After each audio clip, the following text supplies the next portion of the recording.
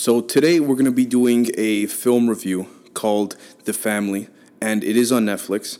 You can call it a film, a documentary. But the thing with this is that it wasn't exactly the most popular documentary on Netflix, but it was most definitely a very interesting one that I found. And that's why I want to talk about it today, because it provided a ridiculous amount of insight into the inner workings of how a lot of things really happen politically in Washington, D.C. So the film itself starts by talking about the fact that, like many other groups or brotherhoods of sorts, it's all about the camaraderie more than anything else. But just like many other brotherhoods, this is just the way that they test new recruits to see how committed they are before they move these recruits up into the higher levels of what is officially called the fellowship on paper, or as the higher level members refer to it, the family. So the family, which was largely made influential by a man named Doug Coe, is heavily inspired by the philosophy that the more invisible they remain, the more powerful they are. They claim that their view is to spread the message of Jesus and to use Jesus to bring peace to countries in which America is at odds with politically. But as I will explain a little bit later in this segment, that isn't always the case. There is a ton of exploitation going on here, and I will explain shortly. The family delves heavily into the ideology that church and state should be intertwined, not explicitly, but in a manner that can be kept under wraps entirely.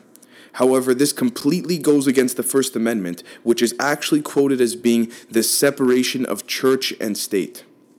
So Doug Coe, who passed away only a few years ago, again, who heavily influenced the entire family or the fellowship, had constantly used the examples to other members of both Hitler and the Italian mafia with regards to the bond in which they form amongst one another.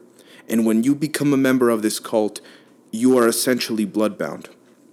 The only difference between these groups in the mind of Doug Coe was that Jesus was on their side. This is a relatively common psychological phenomenon of this rationalization of wrongdoing on the basis of religious morality or virtue. Now, to question how much Mr. Coe actually believed in what he was saying would be an entirely different discussion to be had. But many who knew him claimed that he actually believed in what he was doing. It was more so other members of the family who sought to exploit its range of influence. Now, what kind of power did they have? The family had power all over the world and believed in a philosophy that they called, quote, going directly to the king wolf. This phrase boils down to the thought that they believed in going directly to the leader of countries, regardless if they were dictators, murderers, authoritarians, kings, or whomever, because they believed that God had chosen them to be in power, and so all of their horrendous actions could be forgiven. And so the family reached out to these leaders directly, because if they could influence these leaders through Jesus, as they claimed, then the people of that country would follow. Hence, that is where the Wolf King philosophy comes from. If you influence the Wolf King, then the sheep will get in line real quickly. And that is something that motivates them even to this day. So the intriguing yet also scary thing about all of this is that this kind of power could be wielded for both good and evil. And because religion was thrown into their ideology and motivation so often, a lot of people found it very difficult as to what they could decipher to be truthful, to be quite frank.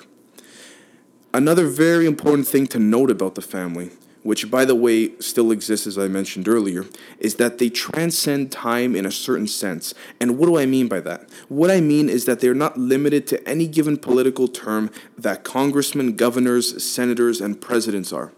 In this way, the family essentially operates outside the confinements of government regulations to influence and manipulate government into alterations of long-lasting legislature, and so their influence can be felt progressively through the years. A good example of their influence is the National Prayer Breakfast. This was something that was started by Doug Coe himself. This is essentially a yearly affirmation that church and state are merged, regardless of what is printed on paper. Again, I'm referring to the First Amendment. Again, this entirely defies everything that the Founding Fathers claimed to have written down and stood for. The National Prayer Breakfast has been attended by every single president of the United States since Eisenhower. It's not an open invitation, but rather you must be invited by the fellowship, or as they refer to themselves in reality, the family. And what's extremely interesting about this is that they're invisible by hiding in plain fucking sight. And that is what I find incredible. Many refer to the National Prayer Breakfast as an off-the-books de facto lobbying weekend because many world leaders attend, which is something I find equally incredible. And for those who don't attend due to fear of too much press and attention, they send representatives on their behalf, Putin being one of them, just as an example. One thing I must also note is that the Democratic Party and the Republican Party mean absolutely nothing to the family, because all are accepted and they don't let the difference in agenda of political parties get in the way of their own agenda. However, most politicians that tend to flock to joining the family tend to be white evangelical Republicans. Although there are some Democrats that are involved, the vast majority are Republicans. Now, what is the family's agenda exactly? This I find to be the most interesting part of them because their agenda is to spread the word of Jesus across the world, or so they claim. And so through the use of Jesus' name, they actually push more financial agendas than anything, seemingly under the guise of religious righteousness. So for example, they'll meet with, say, a brutal dictator, let's just say at the time, which they did actually meet with Gaddafi, whose country has resources that could help add to America's wealth, and they will use the name of Jesus to find a way to mend or grow their relationship with this dictator, and suddenly a flow of arms dealing, oil exportation, and money laundering begins. And so this loops back to my point earlier in the segment, which is that the family, although may not be malicious by nature, tend to exploit the name of Jesus in order to make those in power much more powerful. And the family also believes that those in power, now get this, those in power are the chosen ones. And so no matter how horrendous the crimes any of these fucking leaders have committed, it is entirely overlooked simply because the family believes that they have been, quote, chosen by God. They also see democracy as somewhat of a rebellion in a certain sense. And this is demonstrated by the fact that the countries they attempt to influence are those in which local governments are in a constant struggle with their own people because the government does not want a democracy, but the people want a free and open democracy, when in reality, the government wants some form of a fascist authoritarian ruling under the guise or disguise of what they would claim to the world to be a democracy.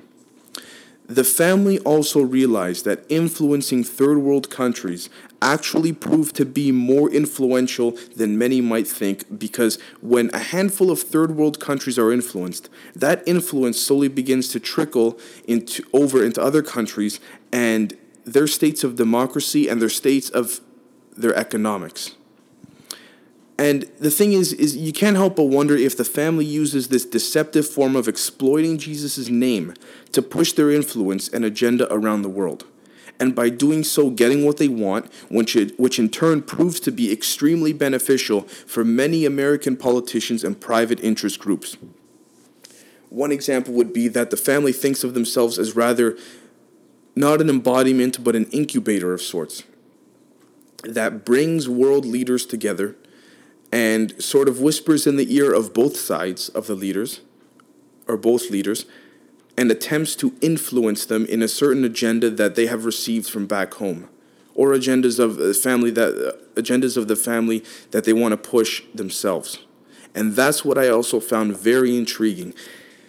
The thing is that it's incredible how these politicians, who in some cases are members of the family, can operate entirely against an amendment. It doesn't matter what kind of amendment, but the fact that they can operate against, in this case, the First Amendment, which is the separation of church and state, is completely fucked up. Now, I also have to note that some members of the family have been jailed and sent to prison for a handful of years due to the fact that they've been caught flying overseas on private jets and whatnot, paid for by their corporation named The Fellowship, which is, by the way, considered a non-profit, but that's a little bit of an icky area too. And they fly overseas, essentially meeting with leaders completely off the books, sort of, in a way, back-channeling. And that is something that I found to be very, very, I don't even want to use the word interesting, but rather fucked up, for lack of a better term, because they know they're not supposed to be doing this, but under the guise of working in Jesus' name, they feel that everything is right, and they cannot do no wrong because they have been chosen by God. And so I urge everybody to go check this film or documentary out on Netflix. It is called The Family. It is a 4 or 5 episode mini-series of sorts, and it is extremely intriguing because they're hiding in plain sight, and what I have described now is just what we know about them. But to understand their political reach and influence, I would encourage you to go watch it for yourselves.